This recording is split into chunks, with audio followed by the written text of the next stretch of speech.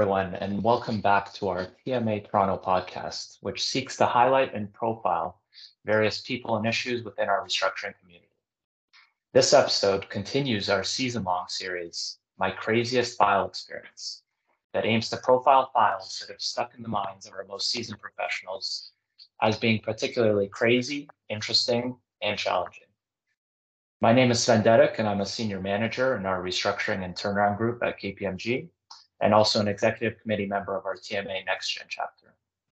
This episode is a conversation with my colleague, Catherine Forbes, who's a partner in our restructuring and turnaround group at KPMG. We'll be discussing our craziest file experience that aims to answer the question, how does a $2 billion company suddenly find itself with zero liquidity, all in a matter of days? And why the dismissal of a former CEO gone rogue led to 13 months of waging war with a sudden competitor and sifting through expenses of various Tokyo nighttime establishments. We'll also get a firsthand account of a particularly nightmarish start to an engagement file that Catherine shares with us, and that involves a missed flight and, more importantly, a ruined birthday. I'm very excited to be able to sit down with my colleague to discuss this, so let's get started. Hey, Catherine, thanks for joining me today. Hi, Sven. Thanks for having me on the podcast. Of course. So I'd like to begin by you setting the stage for us a little bit in terms of what the situation was with this particular company and really highlighting how a company, particularly of this size, was able to have a liquidity crisis this drastic. Sure. So as you said, it was a $2 billion company, private equity owned, in the business of supplying the wireless and mobile telecom industry in the US. And at the time, the sector was evolving rather quickly and the company's position within it was changing. So they'd been experiencing revenue declines. And before we came on the scene, the board and the CEO hadn't been able to agree on the new strategic direction of the company to respond to this changing environment. And so ultimately, the board had decided to replace the CEO. But what necessitated the call from the equity sponsor to us ultimately was what was happening in the wake of the CEO's departure. So this was recently after the CEO became aware of their termination and the parting of ways. And what happened quite precipitously was that the company found itself in crisis on two fronts, liquidity and also business continuity more broadly. The board had just become aware that the company had looming payables with insufficient cash coming in to cover them, and that it was dangerously close to the $200 million limit on its revolver. And to make matters worse, at the time, the former CEO had begun recruiting the company's sales force to a new company that they were forming under their leadership. So, in effect, the board, through all of its prior reporting, is completely unaware of any looming liquidity crisis. You have the dismissal of the CEO on what are pretty natural grounds, but immediately thereafter, we see this suddenly deteriorating balance sheet. There's an excess of inventory levels. You know, the first question that comes to mind is, what's the catch here? I think that the board had been misled by the messaging of the CEO to a point about what the results actually meant. The CEO had a heavy hand in the business, such that it was basically an autocracy where they were making all of the financial decisions in addition to the strategic decisions on the company in order to keep up the illusion that all was well and to ensure that they could continue to run their lifestyle through the business. And it wasn't quite known until later that the other functions of executive management were being overridden as well.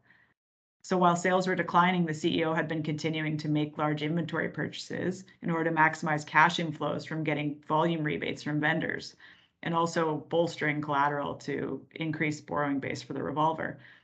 But as the business was contracting, these purchases were becoming more and more speculative. And we all know eventually you have to pay for inventory. So this was hitting a crux right around the time of their departure, where accounts receivable collections were slowly declining from declining sales, and they ultimately weren't enough to cover the payables that were coming due. And this had persisted for a while because of the CEO's authority in the organization and their ability to override the CFO. Yeah, no, it's interesting you mentioned that. This part of the story, as you kind of mentioned to me beforehand, was the part I found most interesting, which is, you know, as financial advisors, we deal with, let's call it, two types of fraud. One is the flashing red signals of fraud, the ones that are quite easy to see. But more often you run across this kind of soft fraud, where the decisions are being manipulated by a rogue actor, in this case, a CEO or CFO, typically, that's more or less doing it for the purposes of propping up what's an otherwise failing business. So these instances are usually much harder to spot, but at least in our case, being a financial advisor, over the course of engagement, it's one of the more satisfying parts of the job to be able to uncover this. I think that's right. I think that the outcomes are quite satisfying, and perhaps the process isn't always. But this wasn't a blatant issue of fraud, of theft, rather. But the type of fraud was more that the activities undertaken weren't in the best interests of the company at a certain point, and that the intent that was there was less than straightforward. And so in this particular case, when you look back, you can say there was a large degree of fraud risk when you have declining financial performance combined with, a growing inventory balance, both relatively and on an absolute basis, as those bulk purchases continued. And an environment where one person intimidates others and overrides all decisions. Right. No, that's exactly the point. And at this time, as you mentioned, that house of cards has completely fallen. It wasn't really enough that there was simply a liquidity crisis. You and your team were actually in charge of helping it resolve.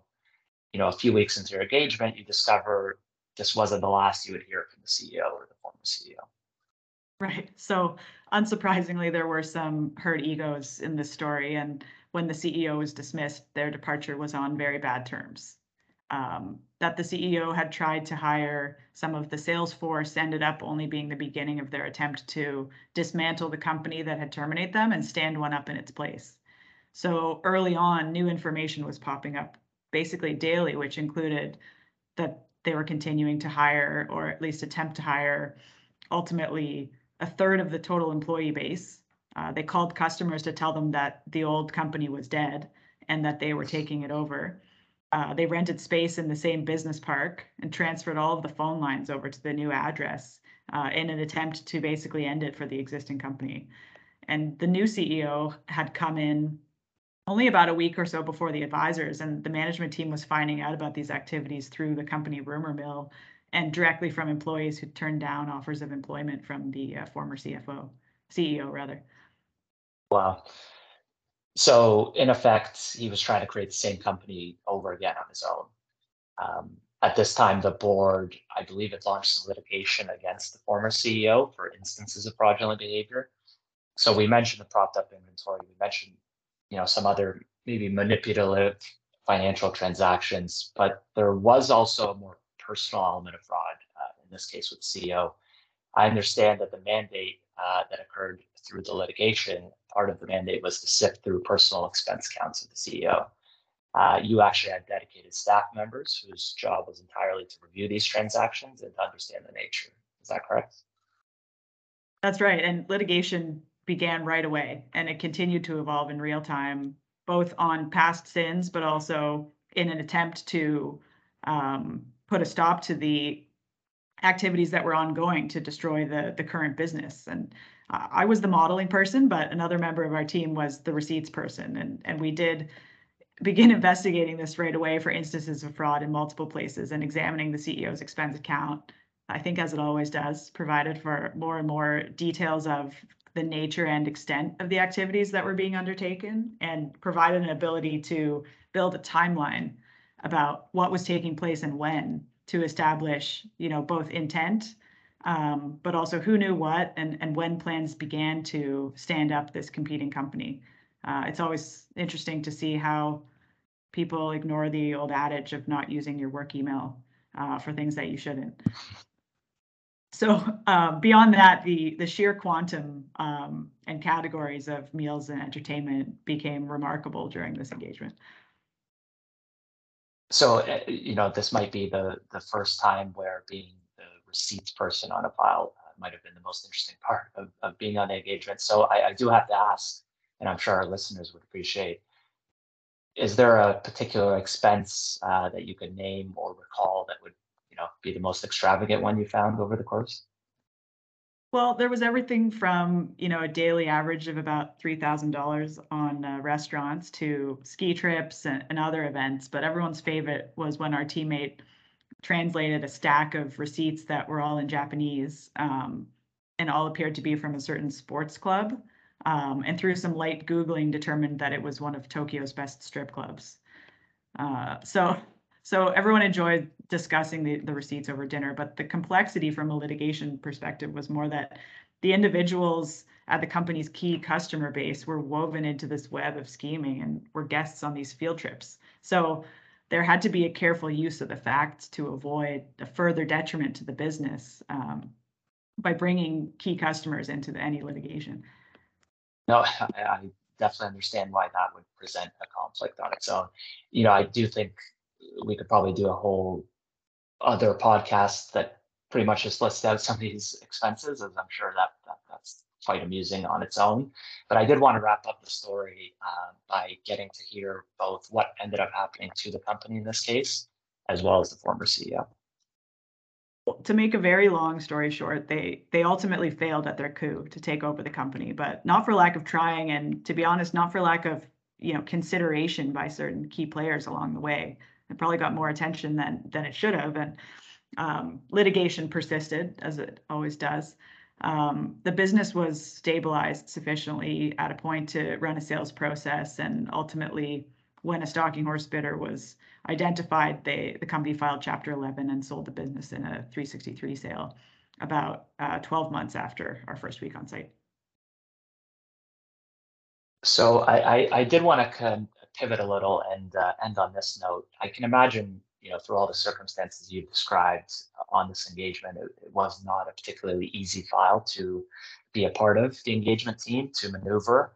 And certainly, anytime there's a sudden liquidity crisis, a lot of weight tends to fall on our shoulders. From speaking with you beforehand, I understand, in addition to the complexity of the file, there was certainly some unfortunate travel circumstances for the initial meeting that occurred on this file, as well as some unfortunate timing for you personally as a person at that age. So could you describe to our listeners a little bit about that? Sure, I can tell you how it kicked off. So it was Thursday evening, and I was kind of light that week and coasting into the weekend. This is over 10 years ago. So when I got an email from my partner at around 8 p.m. on the Thursday night that said $2 billion crisis, flying tomorrow at 7 a.m., I think I responded, haha, good one. But I think we can all relate to the situation where, a partner may be exaggerating the urgency and size of a potential engagement. So I do understand. But yeah, I think I called that one wrong. So we did have some calls from about 10 to 12 that night, and after packing and setting the alarm for the 7 a.m. flight, I woke up in a start at 6:30 in the morning and was never going to make that flight. So that was a great start. I think it was my birthday. I was under 30, so those still mattered more at the time. And I'm scrambling to try to get to the airport and trying to people look at my birth date and realize it's my birthday, and I'm trying to elicit sympathy to get on the next flight. So I end up getting to the company site about 2 hours later than everyone else, which when you're the second most junior person on the file isn't great. And then we kind of continued on like that for about a year, but that's how it all started. Wow. Well, Catherine, that was a lot of interesting detail.